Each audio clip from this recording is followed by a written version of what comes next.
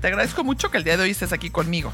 En esta ocasión vamos a hablar del manejo del tiempo, que es un tema que me ha apasionado y a mí me encanta siempre estar aprendiendo cosas nuevas, me encanta escuchar otros podcasts, me encanta leer libros, como ya saben, meterme a talleres, porque siento que podemos siempre ser mejores personas y que siempre hay una mejor versión de nosotros que podemos desarrollar durante el año. Así que bueno, espero lo disfruten y aprendan tanto como aprendí yo. Hoy les voy a platicar de un tema que ya he tocado antes, que me parece que siempre vale la pena revisar y sobre todo aplicar nuevas estrategias. Y es el tema del manejo del tiempo. Como es un tema que a mí me parece tan importante en nuestra vida, me gusta estudiar de él, me gusta leer sobre él, me gusta escuchar podcasts que hablan sobre cómo manejarlo mejor, porque es impresionante. Todos tenemos las mismas 24 horas del día. Nadie en ningún lado, en ningún momento de su vida tiene más horas del día. Y hay personas que lo aprovechan súper bien y personas que no, que ves que se les pasan los días y no terminan de cumplir las cosas que tenían que cumplir. Entonces me parece un tema importante y también es un tema tan fundamental como el tema del dinero, porque es un tema que tenemos que aprovechar y utilizar bien. Y de este tema no se habla tanto. Y por ejemplo, el dinero, si decimos, hasta esto voy a gastar en un viaje, o hasta esto voy a ahorrar porque quiero comprar tal coche, o hasta esto voy a gastar en la escuela de mis hijos y después voy a hacer tal cosa. Y lo tenemos planeado. Y el tiempo, que también es finito y que también es súper valioso, no lo tocamos, no lo administramos, no nos detenemos a pensar en él. Entonces, por eso hoy quiero que platiquemos sobre este tema y les voy a compartir 9 herramientas súper valiosas para trabajar con él. Y en esta ocasión me voy a basar en el libro que se llama Tranquility by Tuesday, que es de una autora que se llama Laura Vanderkam y es como tranquilidad ya para el martes. Ella tiene 6 libros sobre el tema del tiempo. Es una escritora muy conocida. Y entonces ella, el título de este tema, o el subtítulo, perdón, es ¿Cómo usar el tiempo de manera más intencional? ¿No? Cómo aprovecharlo de manera más intencionada. Entonces, bueno, les quiero primero contar que a través de mi vida yo he ido adoptando diferentes estrategias que me han ayudado a mejorar este manejo del tiempo, ¿no? Porque quiero tener tiempo para hacer las cosas que me importan, como es pasar tiempo con mi familia, leer, estudiar, viajar, hacer ejercicio, meditar, etc. Y una de las preguntas que más me hacen, gente cercana y gente no cercana, siempre es, ¿cómo alcanzas para hacer tantas cosas, Marisa? O sea, ¿cómo le haces para que te rinda tanto tu día? Entonces, bueno, creo que lo primero es que soy muy disciplinada. Entonces, aquí haría rescataría la parte de la disciplina. Soy muy disciplinada, suelo levantarme siempre a la misma hora, suelo acostarme a la misma hora, ya no me la pienso, entonces me levanto, medito, hago ejercicio, me voy a trabajar o grabo podcast como el día de hoy, pero lo tengo como muy esquematizado y no me salgo de esa disciplina. O sea, es raro, tiene que pasar algo fuerte o algo grave para que me salga, ¿no? Y también no tienen una idea cómo hago listas. Tengo listas por todos lados de todo lo que tengo que hacer. Listas en mi celular, listas en mi escritorio, listas por todos lados. Y pocas cosas me gustan tanto en la vida como poner palomitas de las cosas que vengo haciendo. Si no lo hago, lo paso el siguiente día. Rigurosamente. Y entonces, como que no me la pienso. En la mañana me levanto y punto. No estoy como dudando. Ay, me quedaré otro ratito en la cama. Ay, a lo mejor igual hoy no medito. Ay, pues igual hoy no hago ejercicio. No entra dentro del cuestionamiento. Me levanto y punto, ¿no? Entonces, bueno, volviendo al libro, les cuento que me parecieron valiosísimas y además súper prácticas las nuevas reglas que nos recomienda esta autora para que el tiempo nos rinda para hacer lo que realmente importa. Y lo que me gustaron de esas 9 reglas, es que ninguna está difícil. Eso es lo más importante. Todas están aplicables y fáciles de poner en el día a día de práctica, ¿no? Algunas, por supuesto, a ustedes les van a parecer más sencillas y otras menos, pero ese es el chiste, ¿no? Que sea algo que cada uno decida cómo puede aplicarlo hoy, ¿no? Y que sea algo sostenible en el tiempo. Esto es bien importante. Que no sea llamarada de petate y que nos emocionemos por un mes, una semana, 15 días y luego lo dejemos, ¿no? Seguro te ha pasado que te pones una meta demasiado ambiciosa o quieres cambiar un hábito de la noche a la mañana y a los 15 días ya lo dejaste. Entonces siempre es mejor irnos poco a poquito. Son 9, pero no son lineales. Eso significa que no tienes que aplicarlas todas, que tampoco te tienes que ir en orden, ¿no? Como siempre yo les digo, elige una y empieza con esa, pero súper constante. Y en cuanto empieces a ver los resultados y cómo va mejorando tu calidad de vida, y entonces vas a tener mucho más energía y como motivación para seguir aplicando las demás. Son 9, como les dije, y me voy a ir por una de manera más profunda. Lo que me parece importante recalcar son 2 cosas. Una, que no todo es blanco y negro, que también se vale estar en la zona gris. O sea, no porque el lunes o martes no hiciste ejercicio, ya dices, ay, ya valió la semana, ya no hago ejercicio en toda la semana. O no porque rompiste la dieta en la mañana, ya me arranco todo el día y la rompo, ¿no? El chiste es, y tenemos mucho más compasivos con nosotros. O sea, apláudete si antes no haces ejercicio y lo haces una vez a la semana, pues es ganancia. Si lo haces 2, ya es ganancia. Aquí la autora, y me encantó, dice que con 3 veces a la semana que hagas algo, ya es un hábito. Eso me parece como que le quita el estrés, le quita la perfección y la exigencia tan grande, ¿no? Entonces, bueno, nos vamos a arrancar con la primera, que es tener una hora fija para dormirnos. Es impresionante que ella arranca con el tema del dormir. Y dice que lo hace intencionalmente porque no hay nada más fundamental para que te rinda el tiempo que dormir bien. Entonces, normalmente sabemos a qué horas tenemos que despertarnos, porque ya sabemos qué actividades vamos a hacer o a qué horas tenemos que estar en el trabajo. Pero ¿sabemos a qué horas debemos dormirnos para darle a nuestro cuerpo el descanso que necesita? Hay personas que necesitan 7 horas, personas que necesitan 8 y otros que necesitan 9, ¿no? Entonces está fácil de calcular. Si te tienes que despertar a las 6, pues y duermes 8 horas, pues a las 10 te duermes. Si eres de los que duermes 7 horas, como yo soy de 7, te puedes dormir a las 11 y a las 6 estar despierta. Entonces aquí lo que tienes tú que fijar es a qué horas te vas a la cama, a qué horas te acuestas. Porque ya está comprobado y vuelto a comprobar que dormir las horas suficientes y con descanso de calidad es súper importante para rendir en el día y también para nuestra salud, que ese tema no lo voy a tocar hoy, pero casi podría grabar otro podcast completo de la importancia en la salud de dormir bien. Así que vamos poniendo hora para dormirnos y vamos poniéndolo como una prioridad, ¿no? Y te pregunto, si tú eres de las que o de los que se quedan viendo el celular o las series hasta tardísimo en la noche, ¿qué tal si, por ejemplo, empezaras a dejar tu celular media hora antes de irte a dormir? O alguna práctica que se te ocurra que te saque de las pantallas, que te saque de la luz azul y te ponga en otro estado listo para irte a dormir. Entonces, esa es la primera. La segunda, planear la siguiente semana los viernes. Fíjense, los viernes, no el lunes temprano en la mañana, no el domingo en la noche. Esta me pareció fantástica porque ya saben que yo soy mucho de planear, pero nunca había escuchado esta recomendación de hacerlo los viernes y me encantó. Dice que es mucho mejor hacerlo los viernes porque si empiezas el lunes en la mañana, ya pierdes un tiempo de tu mañana en planear. 1. 2, si lo haces el domingo, muchas veces como la manera en cómo tú te sientes, el mood que traes del fin de semana es como más relajado. Y si ya el domingo empiezas a planear lo que vas a hacer en la semana, te saca de ese relax, te saca de ese fin de semana tranquilo que habías decidido tener, ¿no? Entonces, si lo haces el viernes, por un lado tienes muy fresco que no alcanzaste a hacer en la semana. Tienes muy fresco qué son prioridades para ti, para la semana que entra, para conseguir tus metas o lo que quieres hacer. Y lo puedes hacer en poquito tiempo, al final de tu viernes o a mitad del día de tu viernes. Y entonces ya te vas el fin de semana tranquila, como diciendo, ay, ya tengo pensado perfecto lo que tengo que hacer la semana que entra y ya estoy lista para hacerlo, ¿no? Entonces, bueno, creo que es una manera de planearlo mucho más eficiente.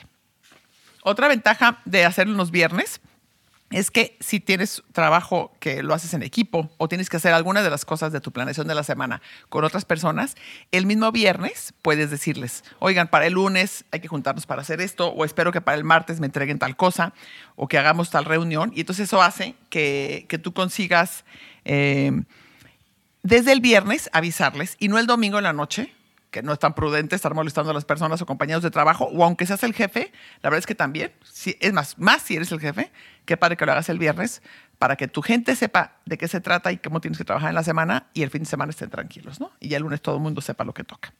Entonces, bueno, esa me gustó mucho.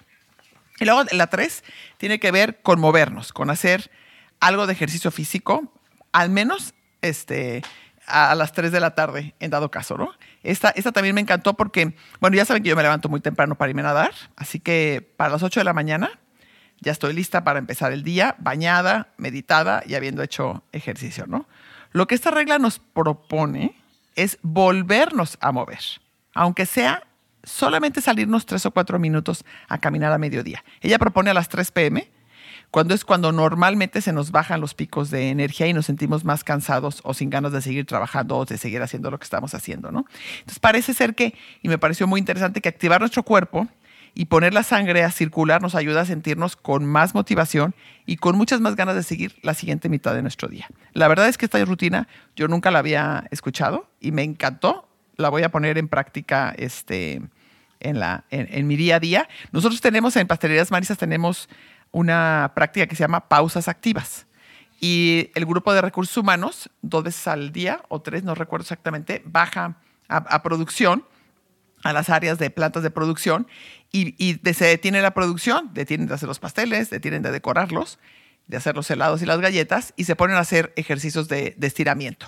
Y ellas los dirigen y en las bocinas contamos los números y el tiempo que tienen que durar los ejercicios y a la gente le relaja súper bien. Y ya siguen decorando pasteles, ¿no? Entonces, creo que podemos hacerlo tan sencillo. Y si no puedes salir a caminar afuera, pues camina alrededor de tu oficina o alrededor de tu casa o donde tú puedas, pero muévete tantito o haz un poquito de estiramiento o unos respiraciones, que las respiraciones siempre también son buenísimas y si lo haces con mindfulness, con conciencia plena que te regresen a ti, va a estar mucho, mucho mejor aún. Entonces, lo que rescato de esta regla 3 es la importancia de movernos porque nuestro cuerpo también y cómo nos sentimos tiene mucho que ver con cómo aprovechamos el tiempo.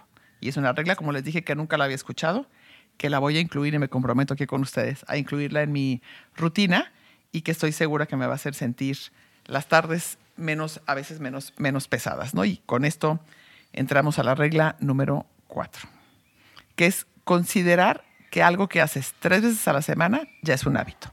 Así ya se las había dicho y bueno, me encantó. Considerar que algo que haces 3 veces a la semana ya es un hábito. Esta autora me gustó mucho por lo poco exigente, por lo poco estricta y por lo viable de sus propósitos, ¿no? Y de sus proyectos y de sus propuestas. Esta a mí, en lo personal, me pareció, como les digo, liberadora. Normalmente pensamos que para que algo sea un hábito tenemos que hacerlo todos los días, o por lo menos de lunes a viernes, ¿no? Que son los días en los que tenemos normalmente nuestra rutina. Esto hace que si ya es miércoles y no hemos hecho, por ejemplo, practicado piano lunes y martes o salido a hacer ejercicio o a caminar, sintamos que ya es una batalla perdida. Pues ya fracasamos y hasta pensamos que no vale la pena y lo dejamos, ¿no? Y esto es muy común. Y lo que nos propone Van der Kamp, la autora, es ser más compasivos con nosotros mismos y mejor pensar que 3 veces a la semana ya es algo que es un hábito. Con esta nueva regla en mente, si es jueves y llevamos 2, la verdad es que no es tan difícil pensar en practicar piano un día más o salir a caminar un día más, ¿no? O mañana, por ejemplo. Eso está padre, ¿no? Por eso me gusta mucho cuando me cambian los conceptos que tenía prefijados en mi vida y me buscan una manera mucho más liberadora y más flexible de verlo. Y ya con esto voy a pasar a la número 5, que es dejar tiempo de reserva. Seguro te ha pasado que tienes una semana pero tan ocupada que no tienes ni 30 minutos libres en tus horas de trabajo. Esto, además de ser agotador, es sumamente limitante. Primero, porque casi ni tienes chance de respirar.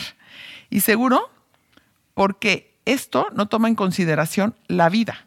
Es decir, las cosas que están fuera de nuestro control y que sí o sí van a suceder. Si empezamos a dejar en nuestra agenda espacios diarios de 30 minutos o incluso 1 hora o hasta 2 horas, por ejemplo, los viernes, entonces tendremos no solo mayor flexibilidad, sino también más paz. Pues sabremos que si algo se mueve, que si algo no salió como planeábamos, que normalmente no sale, tenemos un espacio de colchón para adaptarnos, un espacio de colchón para terminarlo o para hacer eso que no se pudo conseguir, ¿no? Seguro te ha pasado que surge algo durante la semana que no tenías planeado, pero que sí tienes ganas de hacer.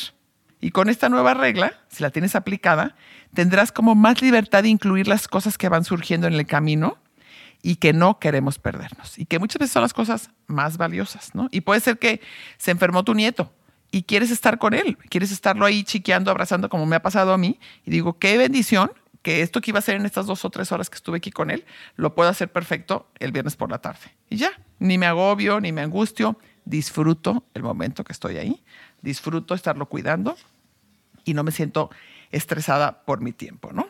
Algo que me pasa a mí es que muchas mañanas las tengo llenas de reuniones y a veces le calculo de 10 a 11 una, la siguiente arranca a las 11 y termina a las 12 y luego de ahí me voy a ir a revisar algo de producción, etcétera, etcétera. Y no siempre, o la mayoría de las veces, las reuniones no duran lo que habíamos acordado que iban a durar. Y entonces, de repente me encuentro comiendo en 20 minutos porque no tuve tiempo para comer con calma. Y entonces, con esta regla que yo la voy a aplicar, al menos todos los días voy a dejar 30 minutos. Sé que me va a dar mucha tranquilidad y mucha paz saber que tengo un colchoncito de tiempo extra para terminar de hacer o para comer con calma o leer o hacer las cosas que me gustan, ¿no? Aquí en el libro platican el ejemplo de una mujer que tenía un trabajo muy demandante. Tenía muchos años trabajando ahí y un trabajo súper estresante y con una agenda muy, muy apretada.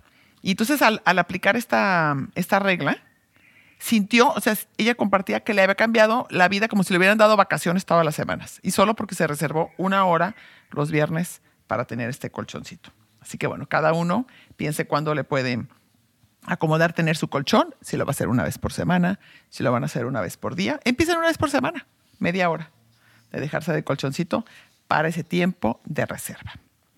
Y habiendo platicado el número 5, ahora nos vamos a la número 6, que se trata de agendar 2 aventuras a la semana. Fíjense bien, ¿eh? Agendar 2 aventuras a la semana. Hija, no, esta me fascinó. Esta es especialmente valiosa para mamás o papás con hijos que están creciendo.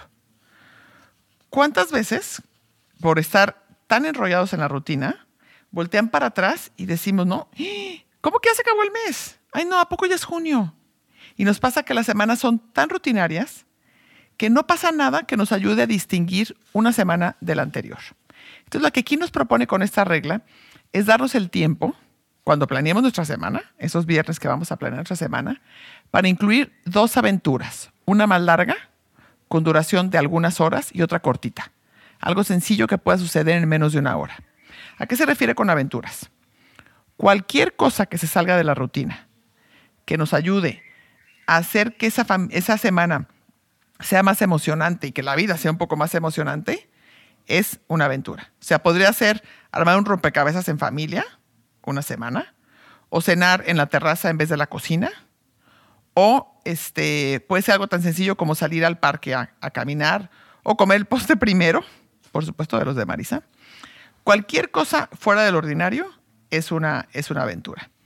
Y además esto nos ayuda también a ser mucho más intencionados con el tiempo que pasamos en familia. Porque podemos tener aventuras que son para nosotros solos y aventuras que son en familia, ¿no? Como armar un rompecabezas o cenar en la terraza o en la azotea, por ejemplo, ¿no? Para variarle. Lo importante es que reservemos ese tiempo para que sucedan. Porque si no, nos va a pasar que decimos, bueno, la semana que entra lo hacemos. Está padrísima esta idea, me encanta estar con mi familia, ya no alcancé esta semana, la dejo para la que entra. La que entra se vuelve a llenar de cosas y decimos, no, seguro a final de este mes no pasa sin que me salga a caminar con todos al parque o sin que cenemos en la azotea. Y nunca sucede. Esta, al escucharla, se me hizo dificilísima. ¿Cómo que voy a incluir 2 aventuras en mi semana?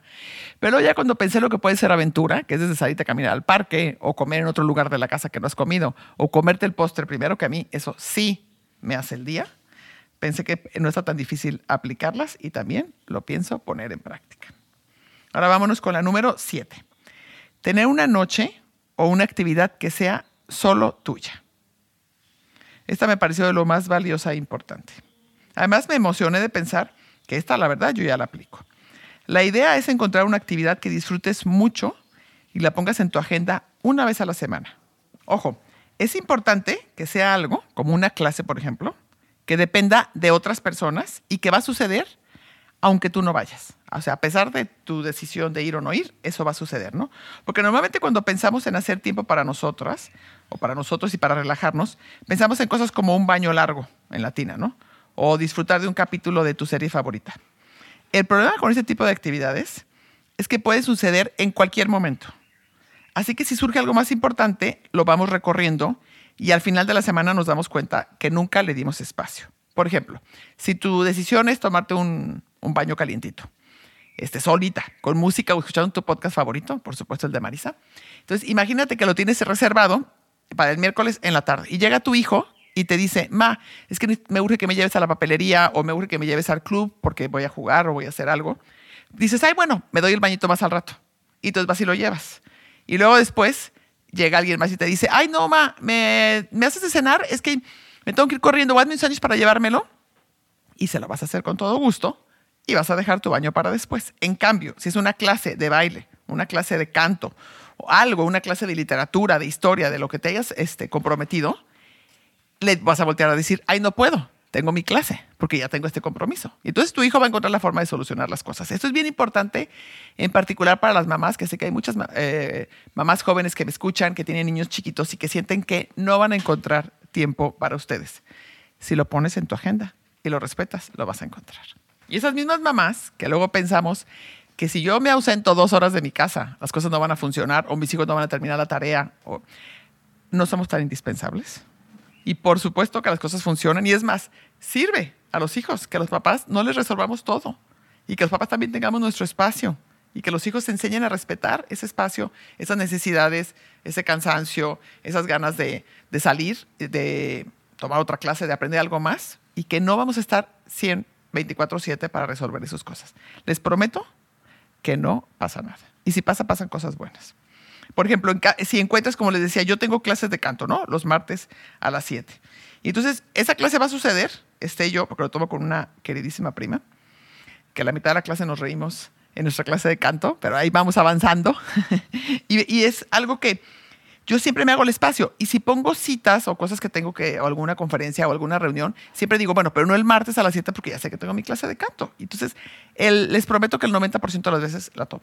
Y eso me encanta. Me encanta saber que voy avanzando, me encanta saber que cumplo, me encanta saber que me doy ese espacio donde me río y me divierto un montón, ¿no?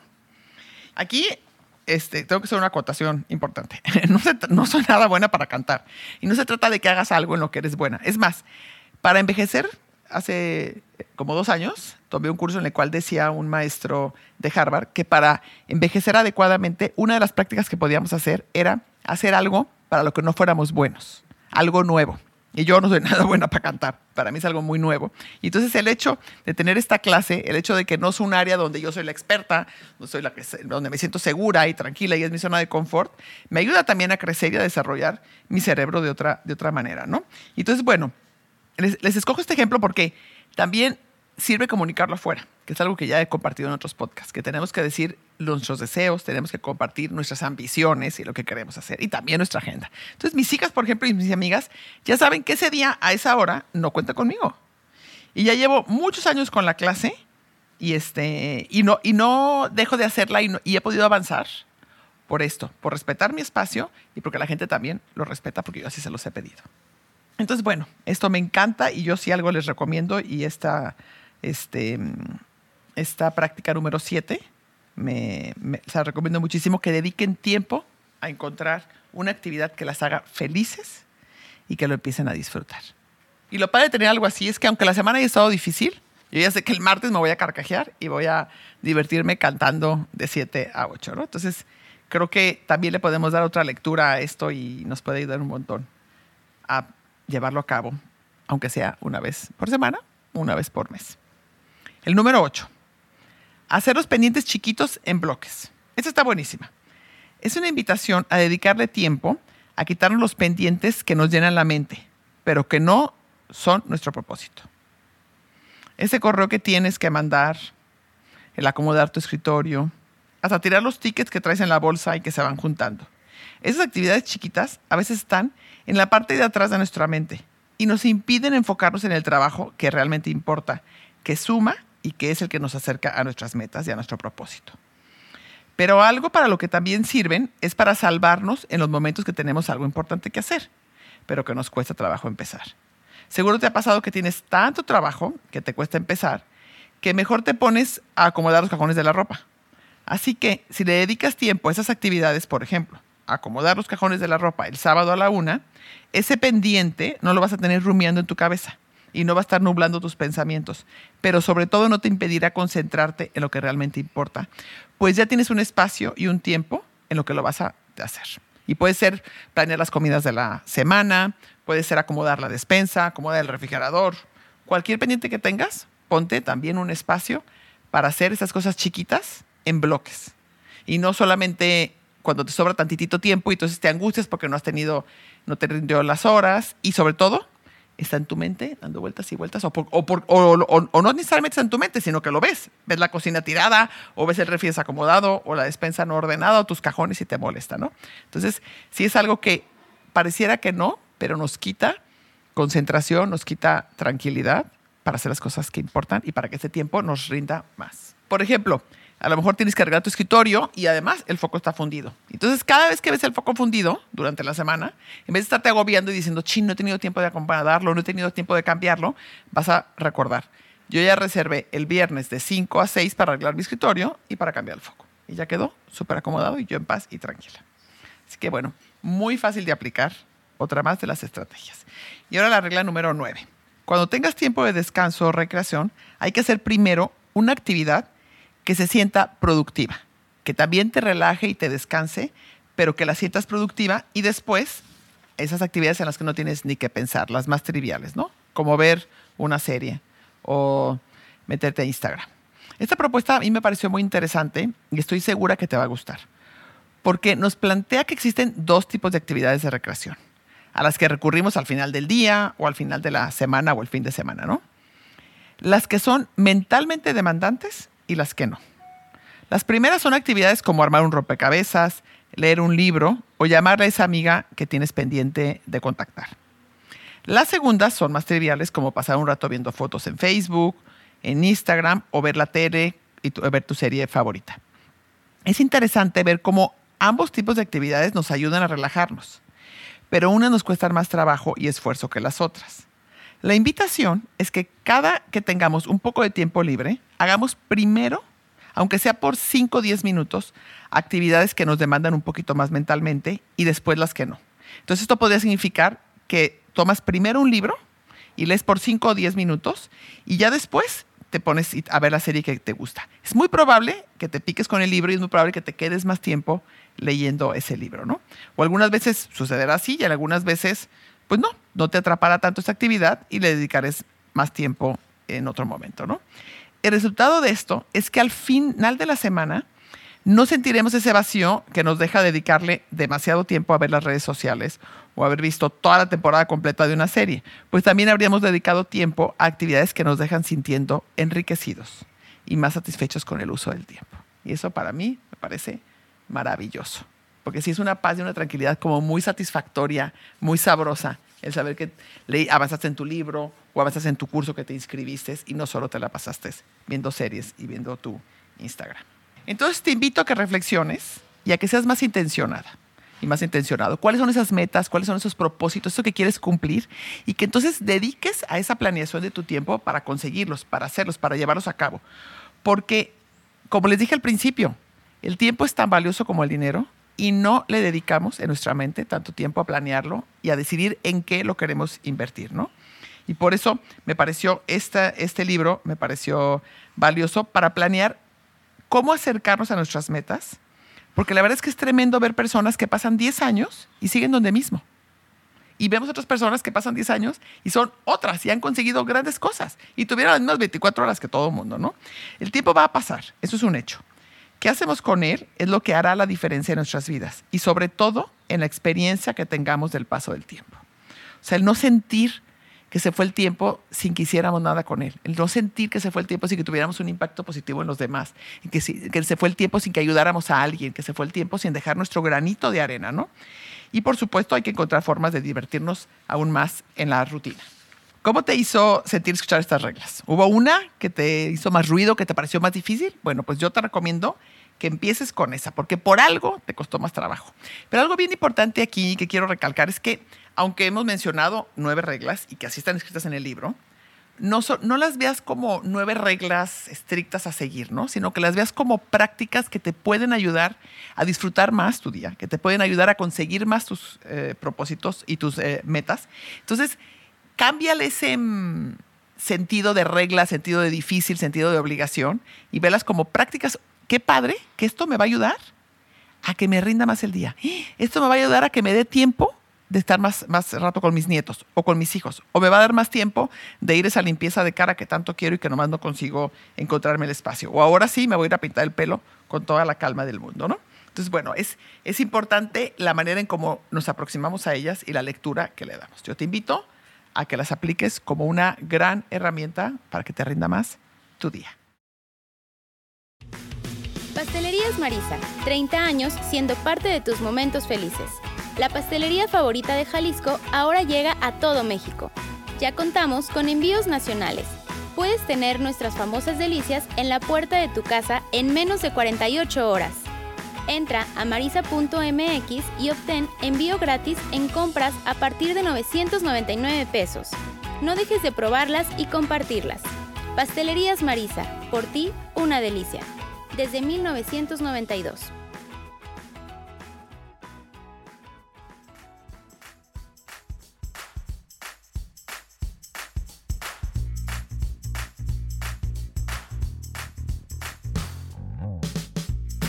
Llegamos al final de este programa. Sé que este es un capítulo que les va a gustar mucho porque es algo que me preguntan constantemente y además a mí me encantó aprender estas 9 reglas o estas 9 maneras de vivir mi día y mi semana. Así que bueno, si te gustó, compártelo por supuesto con tus amigas, amigos, familia, con quien tú quieras. Y no olvides seguirnos en Spotify. Puedes encontrarme como marisalazo.oficial en Facebook, Instagram y TikTok. Y como saben, recientemente publiqué mi libro, La ambición también es dulce, así que pueden también encontrarlo prácticamente en cualquier librería en México, también en versión digital, en Amazon. Cómprenlo, si les gusta lo que hago, les va a encantar mi libro. Hasta luego.